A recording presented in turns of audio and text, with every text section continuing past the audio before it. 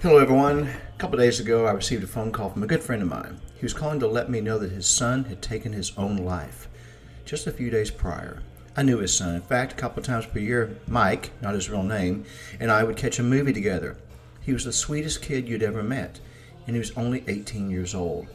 Youth suicide is the number 2 killer of our young people.